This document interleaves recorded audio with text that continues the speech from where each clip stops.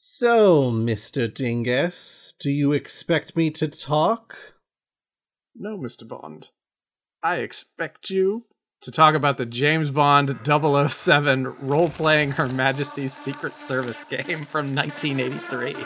Oh my god, I'm so excited to talk about this game. Welcome to the Goblins and Growlers podcast, everybody. I'm Brandon at Way of Brandalore. And I am Josh at Black Cloak DM on Twitter. And we would like this episode to be reviewed as shaken, not stirred. Hopefully, once you've heard everything we have to say about this James Bond RPG from the 70s, you will only feel stirred and not shaken, unlike the delicious martinis. How are you doing this week, Josh? Oh, I'm pretty good. Busy, but that's standard fare. How about you? I'm doing fine. Probably about the same. I've been looking forward to this evening, though. But before we jump into our licenses to kill here, there's just a couple of news items we wanted to chat about. This stuff just rolled out maybe like the day or two before we recorded, and we know, it's probably been a couple weeks at this point, so it's technically kind of oldish news, but not everybody follows this stuff. But the first thing we wanted to touch base on is Wizards of the Coast, in their latest errata that's come out, are doing some rebooting and retconning of things. Yeah, I think the one that excited me the most is to have the concept of all drow are evil is removed from their stat blocks and their character, like when you're trying to do a playable character race, it's removed from that as well. And it now says that the cult of Lolth is evil and that there are drow down there in the Underdark who are like, no, we have to stop them. Yeah, and this is part and parcel of a lot of other stuff. Like, they eliminated from all, like, not just the drow, but other races too, like inborn alignments. So certain, dwarfs aren't always something. Elves aren't always something.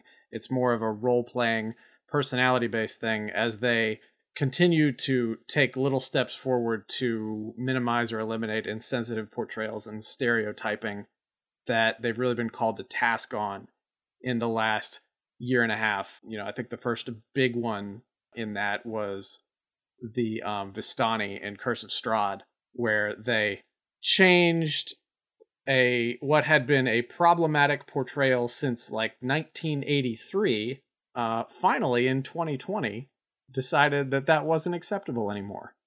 You got to appreciate progress, I guess, but I've said before that they knew it was bad when they were doing it. They knew it was unacceptable, but they waited until people's voices got loud enough that they couldn't ignore it anymore, because they were happy to ignore it. Well, and in spite of all of the changes they are currently making, they are still selling with just a little disclaimer at the front of it about like, oh, well, these were the times we were in. All of their, I believe they're called Oriental adventures, which is just super great, Just, oh my gosh. Yeah. And that kind of leads into a second thing that I wanted to talk about, and that is Ernie Gygax's cluster of a company, that is being, called New TSR. How familiar are you with this whole affair? I am very familiar with this whole affair. It's basically Ernie Gygax laid claim to the TSR copyright, managed to make enough of a stir that the people who previously had TSR were like, you know what? We're going to just go by something else because we really don't want to be affiliated with this garbage. Yeah, that was the wildest thing when I read that. They were able to get the trademark, but then there was somebody else who was also operating under TSR, and apparently for a little bit they were trying to work together. But then Ernie Gygax, I guess it was earlier this year, it was probably about 6-7 months ago, said some things about how D&D is too woke these days, and it's just straying from the founding principles of his father, Gary Gygax, and everybody started tuning him out kind of at that point, except for the people he was speaking directly to in a not so subtle dog whistle. Yeah. That whole situation, like a lot of his stances on things, a lot of his opinions, deeply, deeply problematic individual. But after that, Ernie Gygax primer there, the the key thing going on now is his new TSR company sued Wizards of the Coast, and it was like on its face, it just looked like a frivolous lawsuit.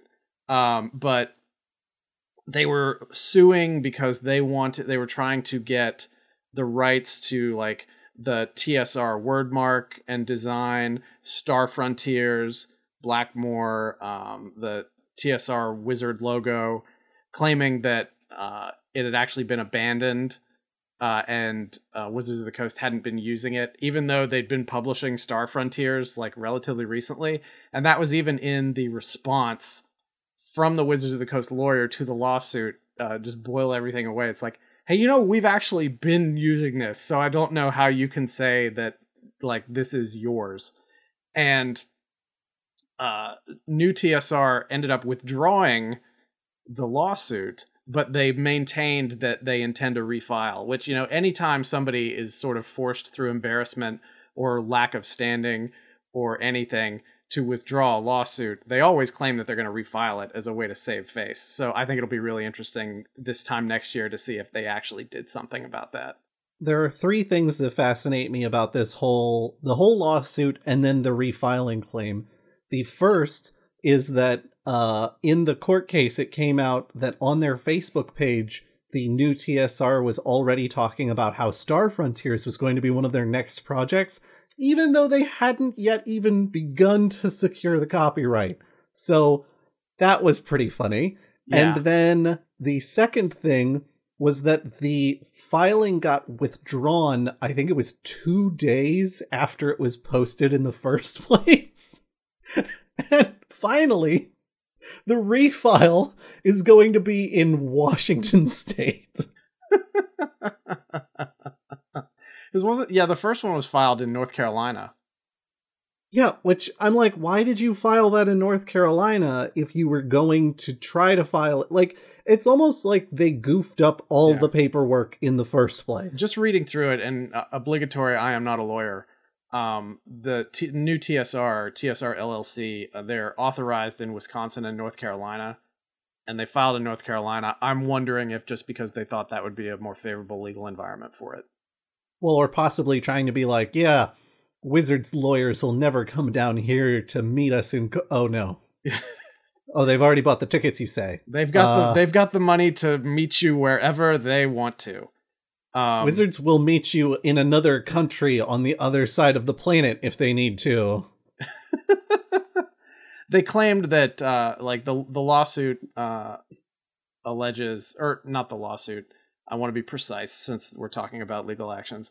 They have an Indiegogo crowdfunding campaign to raise money for these lawsuits. Oh, God, yeah. And they're alleging that they are being wrongfully bullied and that WotC is publicly libeling and slandering them. It's some real wild stuff here. It's like shoot for the moon legal strategy stuff. I don't know what they're trying to do here, other than make themselves look good to a ever smaller section of the role-playing game community. Quite frankly, a legal action like this does not strike me as honest and forthright. It strikes me as the kind of thing that you do because news publications will be like, holy crap, you're doing what? Yeah, because I'll be honest. Before I saw this the other day, I hadn't forgotten about the new TSR or Ernie Gygax, but it certainly was not at the forefront of my mind anymore. It's one of those things that I might see a passing reference to it and be like, oh yeah, that was a thing. I mean, if I see a piece of trash in the alleyway and I can't clean it up, I'm only going to pay attention to it for so long, Yeah. Oh, and to tie this back to what we were talking about before with Wizards of the Coast's legacy disclaimer, one of the things that new TSR was demanding as part of the legal action was the elimination of the legacy disclaimer. Presumably because it is denigrating some of the work that these guys are trying to lay their claim to. It's insane. It's absolutely insane. I don't know why you would do something like this. Yeah. Oh, let me clarify this. That was not part of the lawsuit. They said in addition to the lawsuit, they would seek to have Wizards of the Coast legacy disclaimer removed from the old Dungeons & Dragons publications. which is nonsense. And I got all of this information. I am a former journalist, and as such, I didn't do any original reporting on this. I got all my information on this and the other thing from belloflostsouls.net, which tends to be a pretty good resource for tabletop role-playing news. Yeah, that's where I read the article, and then I want to say I saw a couple of like opinion piece comments on Twitter to that effect. Yeah. All the opinion piece comments on Twitter are largely this. I would say 99% of them are largely the same, and they describe Ernie Gygax in an unflattering way.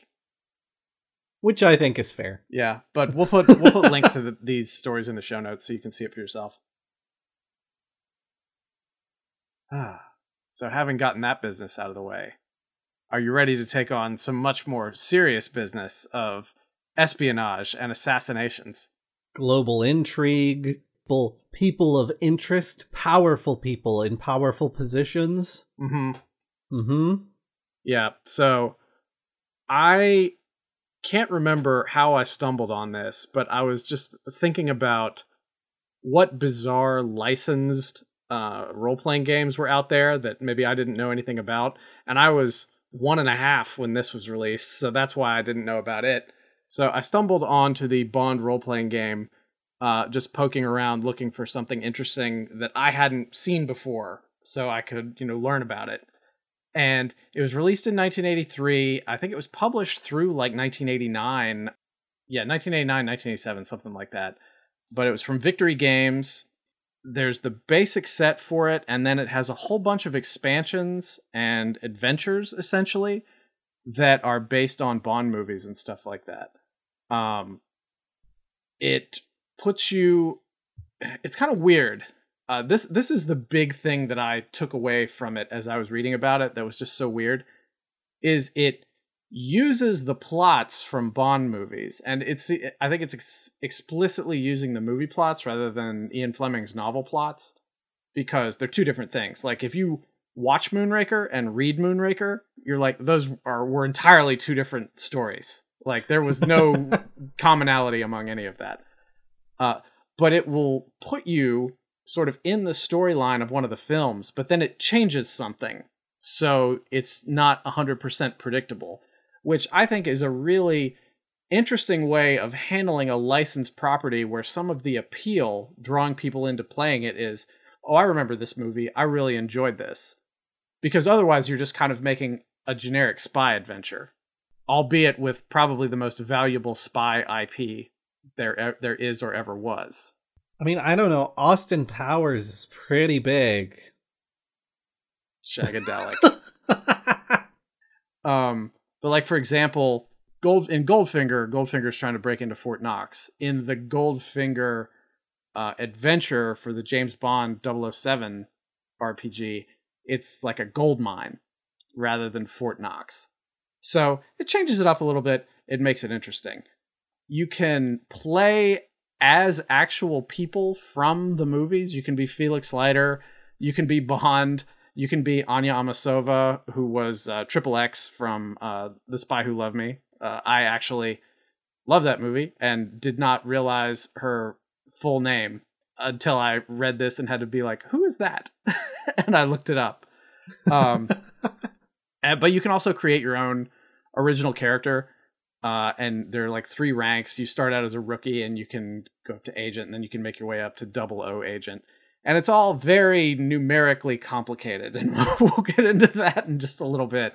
And I'll post a picture of the character sheet in the show notes too, but it is very complex looking. And I've got some opinions about it that we'll get into. So how much of this did you have a chance to really like read about and learn about? So I didn't get to spend any time looking at the books themselves, in part because I couldn't find a moderately reputable source to look at them from, and time's been kind of short. I did look at kind of everything surrounding the books, so I learned some interesting stuff. Like, if you look at the cover art for all of these modules, you'll notice that they kind of look like movie Bonds, but they don't look distinctly like any of the movie Bonds. And I feel like it's kind of funny to see that done that long ago, because I feel like they do the same thing nowadays with like the Spider-Man Insomniac game, where it's like, he's not really Andrew Garfield or Tobey Maguire or Tom Holland or any of those people. He's kind of distinct from them while sort of looking like all of them. He's a melange. A little bit, yeah. And so this is like a mulbange. Ha ha ha ha ha ha. An espionage. I thought that the generic Bond looked a lot like the George Lazenby Bond. I'm inclined to agree, but he looks just slightly different. So it's almost like, you know, you take George Lazenby and you're like, can I copy your homework? And it's like, yeah, but make it look like you didn't copy it. Yeah. It's Jorge Lazenby. Yeah, you know, I imagine a lot of that had to do with licensing issues, because you put Sean Connery's face in something, you got to pay Sean Connery money. You put Roger Moore's face in something, you got to pay Roger Moore money. However, I'm pretty confident there's line art of Roger Moore in this, and we can talk about that in a little bit. Well, I might as well just talk about it now. There's some nice line art in there of Bond being attacked by two guys, one of whom looks like Uncle Fester from the Addams Family, and the other of whom looks like Edgar Allan Poe. And they're attacking Bond with a bottle that they broke over a table, so it's like a bar fight. But it's very clearly Roger Moore. I'll put that picture in the show notes, too. And I don't know how they were able to get it that close to Roger Moore without paying him money. I mean, I think they cheated it just enough. Mm-hmm. I think also part of the reason for doing it that way is that you then don't have it tied to a specific actor. Mm-hmm. So when you are making modules that span generations of different Bonds, you don't have to be like, oh, well, this is a different era of Bond that we are representing here. I would love it if it was like one of the Batman Arkham games, where you could take different eras of Batman and put them in there, where you could have like Adam West Batman in Arkham City or something like that. You could have Daniel Craig fighting Goldfinger or something. Oh my god, that would be amazing. Yeah. Well, I mean, it's a tabletop RPG. You can do that. Bond is a playable character. This is a dream you could be living. It's just hilarious to me that they give, like, obviously you could create Bond if you wanted to. You could do almost anything and just say, this is Bond. But just the idea of having Bond available as a pre-generated character, it's like, well, who are you going to play? I'm going to be James Bond because he's the best. I think my favorite part of that is picturing someone sitting down and being like, I was going to play Bond. And it's like, what? Can't you do something a little bit less like vanilla than just playing Bond? Like, it's the Bond TTRPG. Yeah. You could be any 00 agent. Or you could play into the Bondiverse, and everybody could be playing a different James Bond and just tweak the stats accordingly. So you could have Daniel Craig teaming up with Pierce Brosnan, teaming up with Timothy Dalton, teaming up with Roger Moore. I'm not going to lie. All of those Bonds combined would be a pretty effective team. Though Are they like Captain Planet? They merge together to form like an Ultra Bond? They're very tightly bonded. It's an unbreakable bond. Yeah. It's such a good Bond. Now, more what I was thinking was like, I'm picturing all of the different people, like all of the different versions of James Bond that have existed, trying to work together and just absolutely driving each other bananas. It would be you can watch that. It's called Any Doctor Who Crossover Special. Those exist. And some of them even actually have Timothy Dalton in them. I have seen a couple of the Doctor Who crossover specials, and they were... I will leave it at something else. They were something else. That's a good way to put it. That's a very kind and charitable way to put it. For that storied and revered science fiction franchise. Talking a little bit more about the licensing issues on this is Bond aficionados are probably pretty familiar with this, but the problem with being able to use Spectre, you know, the criminal organization against whom Bond fights, under the direction of Blofeld, it was tied up. I think it was because of where the idea came from. It was tied up for a long time, and that's why they had to wait to make the Daniel Craig Spectre movie until when they made it, because I think they wanted to make that earlier, but the rights were still in question. So this is back in 1983. Rights most definitely in question at this point. So they had to come up with an alternative to Spectre, and they called it Taro, Taro. And they have a little allusion to what's going on. There's like a little paragraph where they introduce Taro, and it's like, due to some intellectual property issues, we can't use the actual organization that Bond fights against, but we hope you get what we're saying, basically. And here's Taro. Oh my god. I knew that there was licensing issues with Spectre that made them go Taro, which I thought was pretty funny in of itself. I also knew, and I didn't realize this, but Blofeld is also specifically licensed. Mm-hmm. And so they couldn't use, even like changing the name of the organization, they couldn't use Blofeld either. Mm-hmm. Which I didn't know you could just, I mean, it makes sense thinking about it. But in the moment, I was like, wait, you can just license some dude? Yeah. And then I was like, well, he's the big villain. I guess that makes sense. It's not like you're licensing like henchman number 24, like, you can't have a blonde guy in a yellow jumpsuit wearing a white construction hat. Yeah. We licensed that. Like, ownership and usage rights are really weird with writing. Like, my favorite example of this is from Star Trek, as most of the references I make are. But the character of Tom Paris in Voyager was actually originally meant to be Nicholas Locarno from the episode of Star Trek The Next Generation, The First Duty, where the same actor played the same kind of character, like a rogue ne'er-do-well who gets kind of cashiered from the service. And the original plan was to bring Locarno back for Voyager, but they realized that the writer of that TNG episode wasn't like a staff writer, it was a freelancer. So every time, if Nick Locarno was on Voyager that he appeared, they would have to pay that writer. So they're like, screw you guys, I'm going home. And they put a piece of masking tape over the name Nick Locarno and got a Sharpie out and wrote Tom Paris. Find, replace all. I think there's actually in one episode of Voyager a picture of Paris, like when he was in the academy or something, and it's actually a still from that episode of Next Generation of Nick Locarno. But yeah, that's kind of amazing. That stuff could get really weird. So I'm not at all surprised that there was some, especially with the way the Bond rights have been negotiated and sold and everything over the last, at this point, I guess, probably 30 or 40 years back in the 80s, that there's something hung up there somewhere, making it not like super clean to be able to do something like that. No, and it makes sense. Like, I imagine Ian Fleming, when he was still around, was fairly careful about who got the rights to the largest book series he had ever written. Yeah. I would be. I don't blame him. Yeah. So talking a little bit about the mechanics of the game, it operates on a percentile system. I think the only two dice that the game uses are D10s and D6s, if I remember right. But, wow. But essentially, you give yourself, a percentage of ability in something, and then you have to roll for it. And the further away you are from the number, the more successful or the more failure-tastic you are.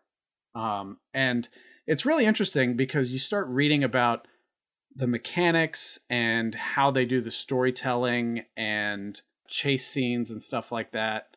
And you start to realize that it's a very sort of cinematic storytelling feel, almost like it's trying to reach for something kind of like more modern, like Fate. It very much feels like how Fate would want to tell us a spy story.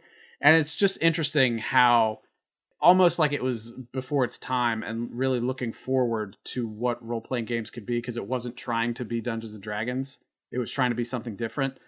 And it really does its best in that sort of 1980s way of capturing the excitement of a car chase or a helicopter chase. I'm not going to really get into all the chase rules and everything like that, because this is a 162-page source book, and it is the height of 80s source books, where it's like 2 columns, pretty much text, and that's it. There's some tables in it and everything. When you're doing your percentile rolls and stuff, you have to multiply your percentage number to get your result. And all the sheets, I think it's on all the character sheets, have a multiplication table, like a literal matrix that you can use to multiply numbers really quick, because I guess they didn't trust people to know how to do it in their heads back then. Well, and it's not like everybody had a calculator in their pocket at all times. Yeah. So Remember how popular the calculator watch was back then? Well, you can't remember Yeah. because you weren't there. But I was, and I remember how popular the calculator watch was. I am aware of how popular the calculator watch was. That sort of information transcends time. Uh-huh. I was going to say, regarding like degrees of success in cinematic storytelling, it almost makes you wonder if the people who came up with systems like Genesis or Fate, how much they were inspired by systems like this that they had already seen in play and been like, oh, you know what? Like, what if we did that, but we changed this and we did this other thing? Like, I realize people can come up with ideas completely independent of reading something like this, but so often we are inspired by the things around us and the things that we experience ourselves. I wouldn't be surprised at all to find that some of the people behind those systems were like, oh my god, I love the James Bond RPG. Yeah.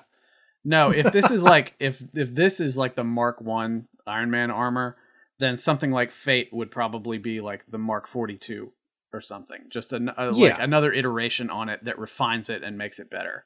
Because there's still a lot of math and a lot of dice and a lot of parsing and stuff like that in this, but at the same time, there's freedom for players and the GM to narratively dictate things in a cinematic fashion. And I think Fate just takes it a few steps further, removing a lot of the distractions of the math, simplifying the dice, simplifying the dice to something with a plus, a minus, or a blank, and then roll those and figure it out. And just makes it a bit more of an elegant system. But this is definitely the building blocks upon which something like that was based. It's just it's just very weird how forward-thinking this feels with the benefit of being able to look back on it. Oh, absolutely. And I suspect that the creators of it were like, yeah, let's do something different. Let's do something weird. Let's get creative with it, because we're not doing D&D. That's not our thing. Mm-hmm.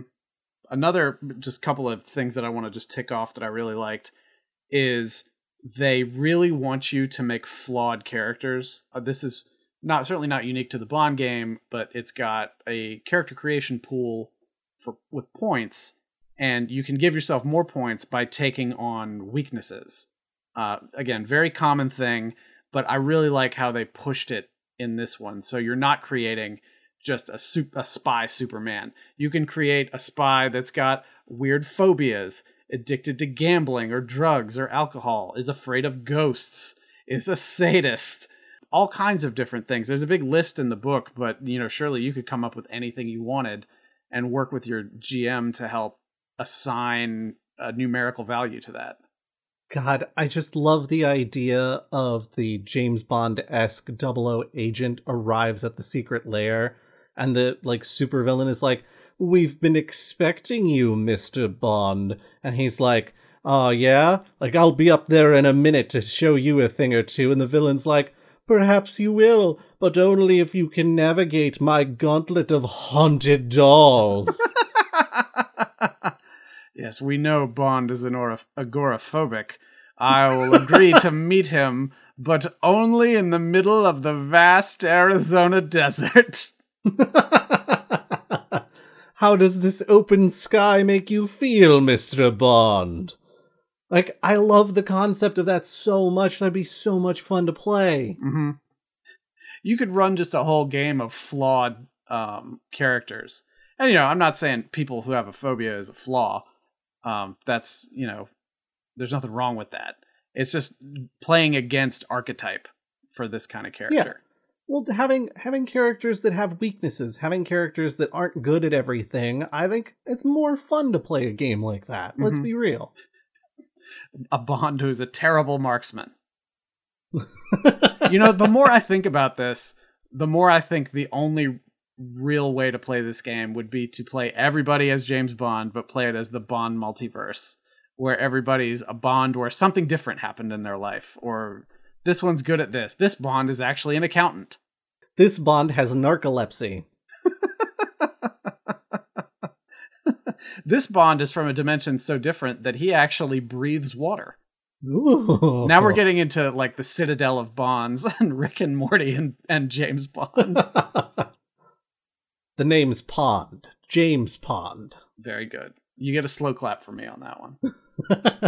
Other things I like about this is it's got like 2 or 3 pages on seduction, and the game encourages NPC seduction. You get appearance and fame rankings for a lot of that stuff. So this is the perfect game for players who love to play bards. Just go all over the place, seducing everybody. You have a fame ranking where if you get too famous and well known, it makes it harder to do your job as a spy. I think that's really cool. It's got several pages of rules and flavor for gambling. There are dice-oriented rules for poker. I think there's rules for blackjack as well, and also rules for cheating. Which rules for cheating sounds like a really good band name, I think. But then it's got lots and lots of flavor text for gambling destinations throughout the world. London, continental Europe, Monte Carlo, Las Vegas, the Caribbean. In the Las Vegas section, it says something like the refined gamblers of England and France may find an unfamiliar setting in Las Vegas with boisterous Americans loudly screaming and hollering. I've only been in Vegas the once, but that was my experience. Mm-hmm. And then it's got like several pages on torture mechanics, which I didn't really like read too closely, but it sounds like in addition to physical damage, if your spy gets captured and tortured, they also have a table on kind of the psychological effects that could have on them and how that might affect play later. So that actually sounds like a really solid like mechanic for encouraging role play. Yeah, that could be interesting to explore. I mean, obviously, you and your players better trust each other a whole hell of a lot. Like, yeah, holy smokes, you're gonna need to have some veils and boundaries on that one for sure. Yeah. That was part of the reason that I didn't really read that one too closely, because if I were playing the game, I really wouldn't be worrying about that. I'm long past that sort of edgelordy phase of my life where I want to play gritty, serious games all the time. There's a time and a place for it, and there's nothing wrong with liking that kind of thing. I'm just sort of past it now. No, that's fair. That's fair. Yeah. But the game, it just does a superb job reading through the book of capturing that whole spirit and experience of a Bond adventure in a role-playing game form. It tries too hard in some aspects, like the chase mechanic, which, again, I'm not going to get into, but you could read it for yourself, involves a little too much dice, I think. I think that could be handled a lot better if they lean more on the narrative. It would flow a lot better. It tries to be too many things. It tries to be a suave, cinematic action adventure, but at the same time, it's GURPS with James Bond. There's just a lot of dice, a lot of numbers. There's so many stat blocks for vehicles, for gadgets, for enemies and everything. And there's nothing wrong with that, but there's just so much detail, I guess, is what I'm getting at. And I guess that's sort of like a criticism with a lowercase c. There's nothing wrong with that, but GURPS has an image. GURPS has a reputation and a player base of being what it is. Very, very detailed for people who love the very, very detailed. And if you love that kind of level of detail in a spy game, 100% the 007 role-playing game is for you. You will love it. It's specialized GURPS, essentially. So it's SERPs, Specialized Universal Role-Playing System. But, obviously I haven't had a chance to actually sit and play it. My interpretation of this is just from reading the rules and knowing how games run and everything like that. I think I would enjoy it if I played it. I probably wouldn't pick it up and make it sort of a regular thing that I do, but it would be really fun to do this, I think, for a one-shot adventure or something. Oh yeah, I could absolutely see that. Like, it could make for a very entertaining time without getting fully committed to the rule set and creating a whole campaign in that universe. Mm-hmm. Run one scenario. Maybe that takes a few sessions to complete. Yeah. You had told me before we started recording, you were like, hey, are you aware of some of the other games that Victory Games has put out? And you were about to tell me, and you're like, no. We got to save this for the podcast. Yes. So pulling up Victory Games, because the name seemed familiar to me, because, I don't know, I guess it's generic enough that I was like, I'm pretty sure I've heard of this company before. I looked through their catalog, and I was like, actually, this is not familiar, like, at all. So I guess I was wrong. I must have been thinking of someone else. But I did find some really fascinating and excellent gems in their catalog, which mostly, by the way, is a lot of war games. Like, good lord, they have so many war games. That have doesn't games surprise me at all. They have games about Vietnam. They have games about the Korean War. They've got so many games where it's like, oh, we're going to do this specific era of combat in a theater of war. And it's like, cool. I'm assuming there was a big market for that at the time y'all were producing it. Totally groovy. Not really my shtick. Oh yeah, the war games, like the tabletop wargaming market used to be huge. Like there was so much more than just like Warhammer, which feels like is, if you're going to get into tabletop wargaming nowadays, you're going to be playing Warhammer. But there was so much of it. I mean, TSR grew out of wargaming. So that doesn't surprise me. And it doesn't surprise me that this company of all companies focused on that, given some of my criticisms for the way some of the mechanics work in this Bond game, with all the tables and dice and everything like that. It does feel very wargamey.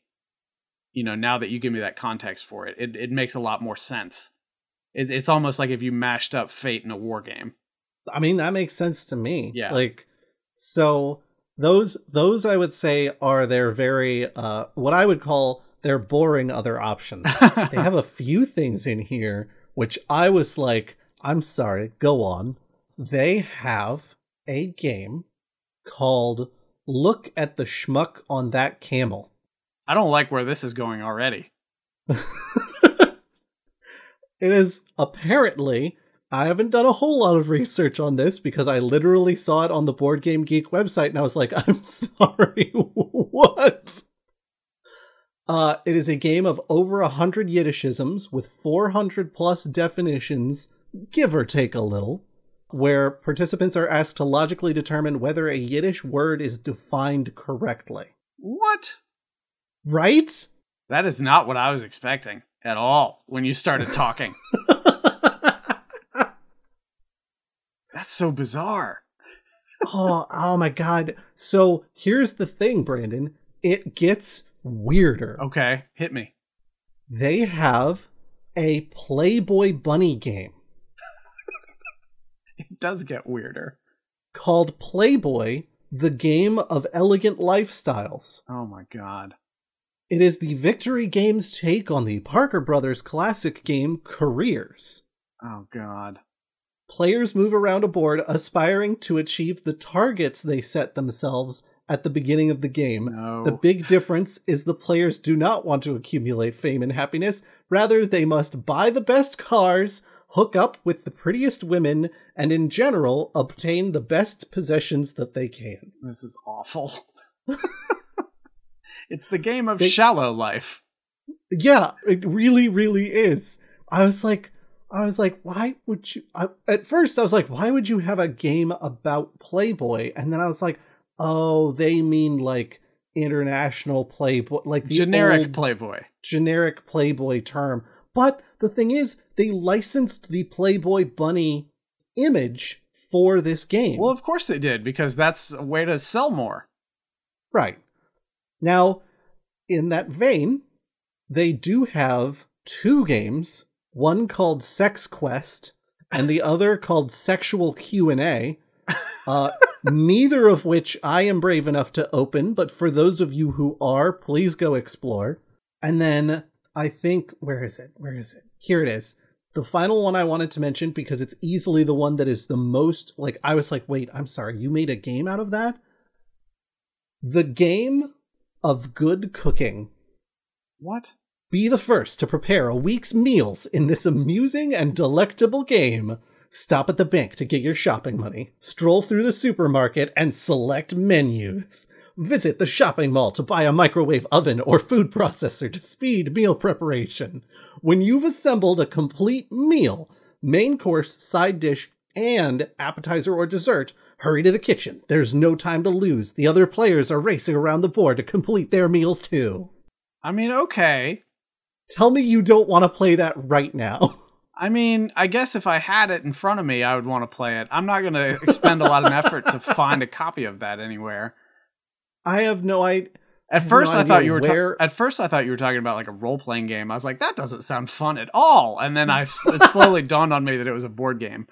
Yeah, no, I think most of these that I've talked about are all board games. But just like they were out there creating these things in like the late 70s, early 80s, which I'm like, get it. Like, I hope y'all did reasonably well for yourselves outside of the wargaming market, because some of these things are so bananas. It just brings me so much joy. I wonder how they ended up getting the job to put the Bond game together. Well, that's, as I understand it, one of their earlier pieces of work. Really? I would think that's something that you need a body of work to show so you can actually like land that contract. Well, the thing is, they've got games as recently as 92. Mm-hmm.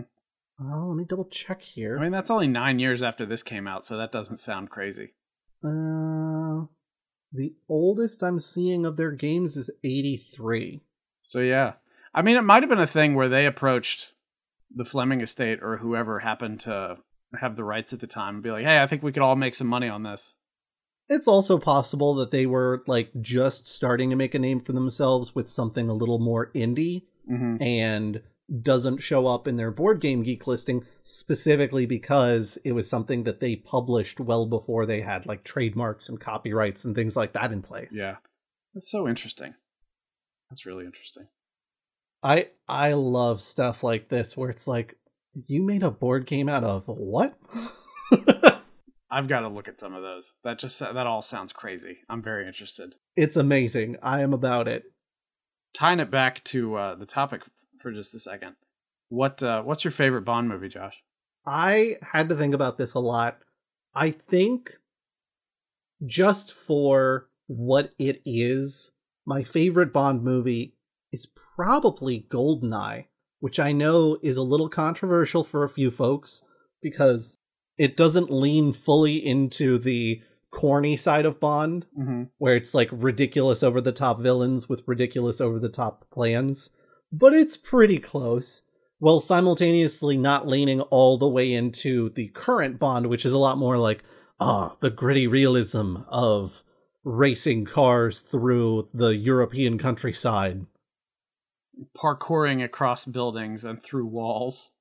Yeah, I mean, I love Daniel Craig is my favorite Bond just from not necessarily how Bond does things, but from how Daniel Craig portrays him doing things, I guess. How so? Like, the scenes where Daniel Craig is like interacting with a villain or interacting with, a person of interest for him or someone like that, like, I love so much the energy that he brings to those scenes where it's kind of like, yeah, I mean, I am here right now. Like, we may as well do this. Let's do this. Okay, yeah, absolutely. Like, there's so often where he's like, why do you have a giant ice sculpture out in the middle of the Antarctic? Why is this a hotel for you? Why any of this? None of it makes sense. He's the Dr. McCoy of Bond movies. Yeah, and I love that. And I think that's part of, between that and the like, it's gritty realism action scenes with parkour, like, I think that's why so many people are like, Daniel Craig is not my favorite Bond. But I love specifically the interactions he has with folks. But GoldenEye, I think, is that like beautiful blend of both worlds, where it's like, someone's going to incinerate whole countries with a giant laser from space. And how is Bond going to stop them? With clicker pen bombs. Like, who's your favorite Bond villain? I think my favorite Bond villain is Dr. No, because he was the one that had the huge fluffy white cat, right? I believe so. It was either him or Blofeld. And the scar on the eye. Was that Blofeld? Oh, no. No, Blofeld had the scar on the eye. You're thinking of Blofeld. I am thinking of Blofeld. Okay, Blofeld then. Yeah. Just like Change my answer. Sorry. Well, it's difficult. I haven't watched Bond films in quite some time. Mm-hmm. In part because I was at the time trying to determine how I felt about them as I became a more socially and publicly aware person of some of the more problematic aspects of James Bond films. Yeah, you could probably say that Dr. No is a problematic aspect of James Bond films. Yeah. No, I was trying to recall the name of the gentleman with the eye scar and the big fluffy white cat, and if that's Blofeld, then that's who I got. Yeah, that's Blofeld, because that was the basis for Dr. Evil and Dr. Claw from Inspector Gadget. So yes, Blofeld. Ernst Stavro Blofeld. Yeah, he is a beautiful caricature of evil.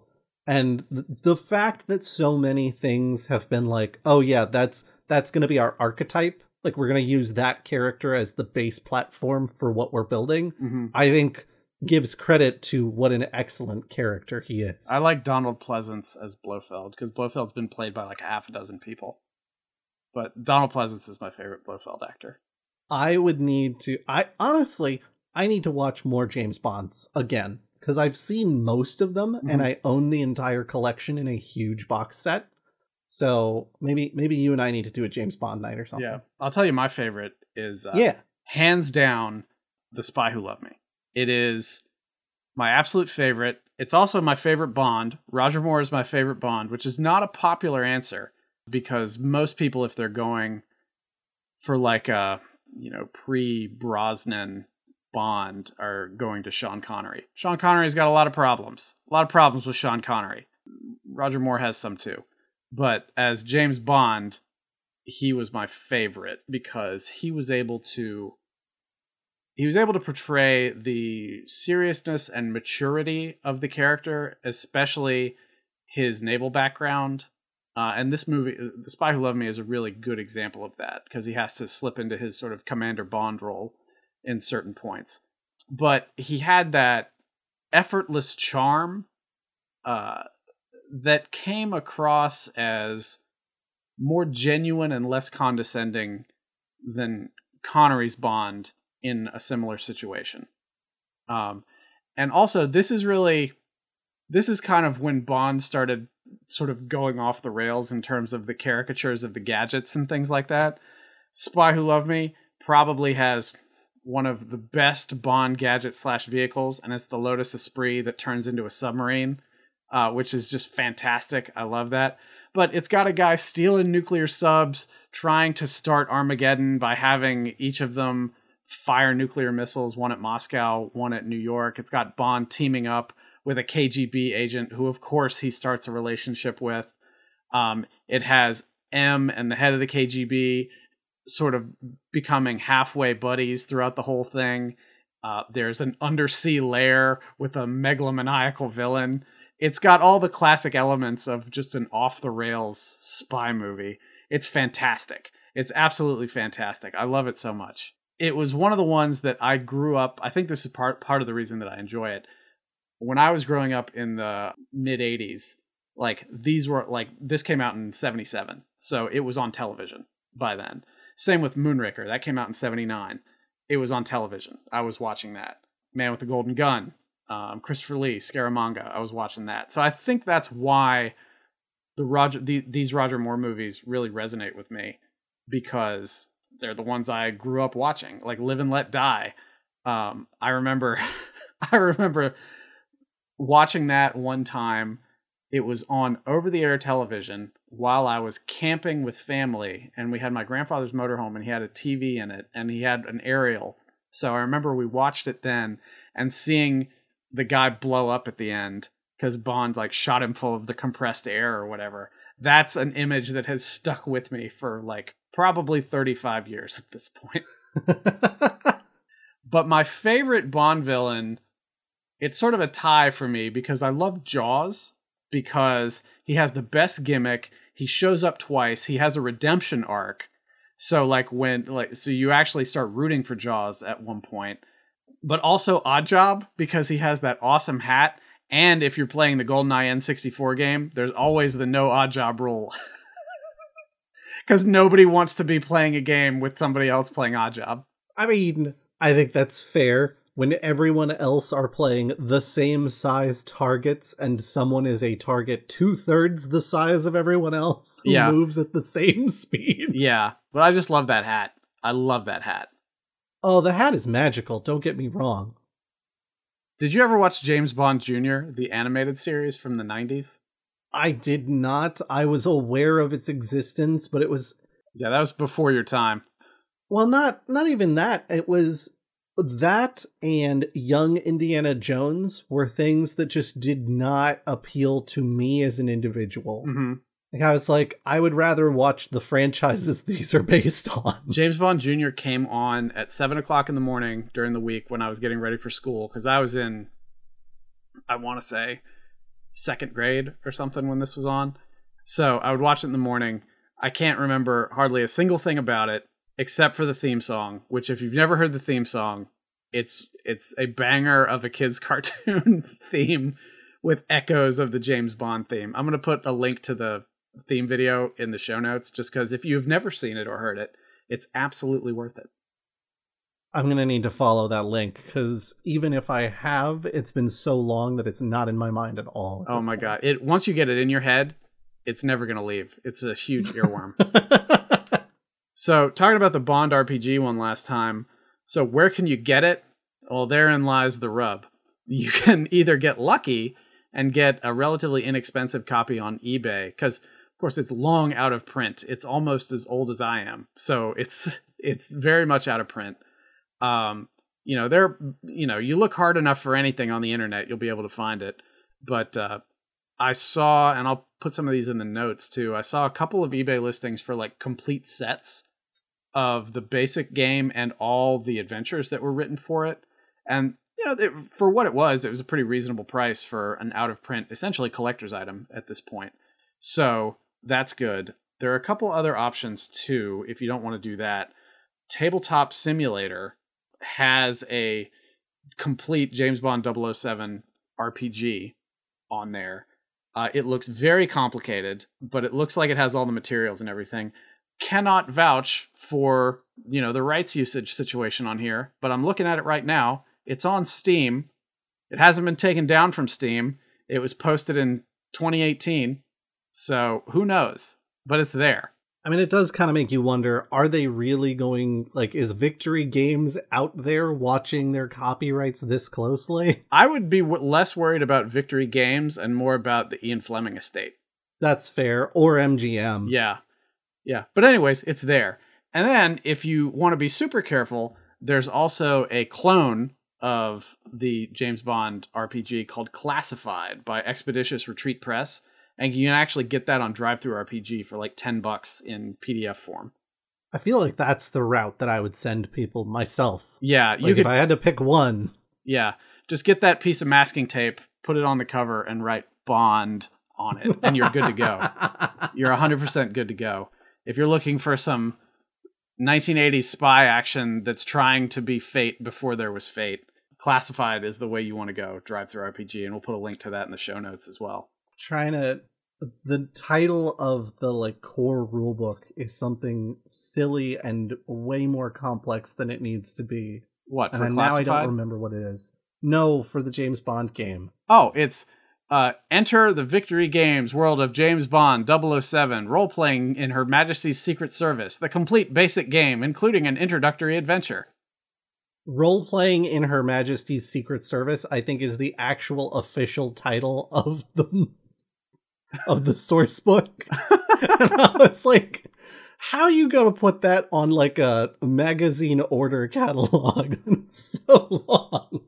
It was a more innocent time in the 80s. But anyway, I didn't expect you to talk. I didn't expect you to dive, but I did expect you to have a good time. Did you enjoy talking about the James Bond RPG, Josh? Oh, absolutely. And all of the many, many wonderful, weird things around it. All right. Well, we'll be back next time, folks, with a whole different thing to talk about. So until then, thanks for tuning into the Goblins and Growlers podcast. Please support us with subscriptions, telling a friend, There's also a Patreon floating around out there, patreon.com/goblinsgrowlers. Join the Discord, bit.ly/goblin discord. I am Brandon at Way of Brandalore on Twitter. And I am Josh at BlackCloakDM on Twitter. And we'll see you next time. Bye, y'all.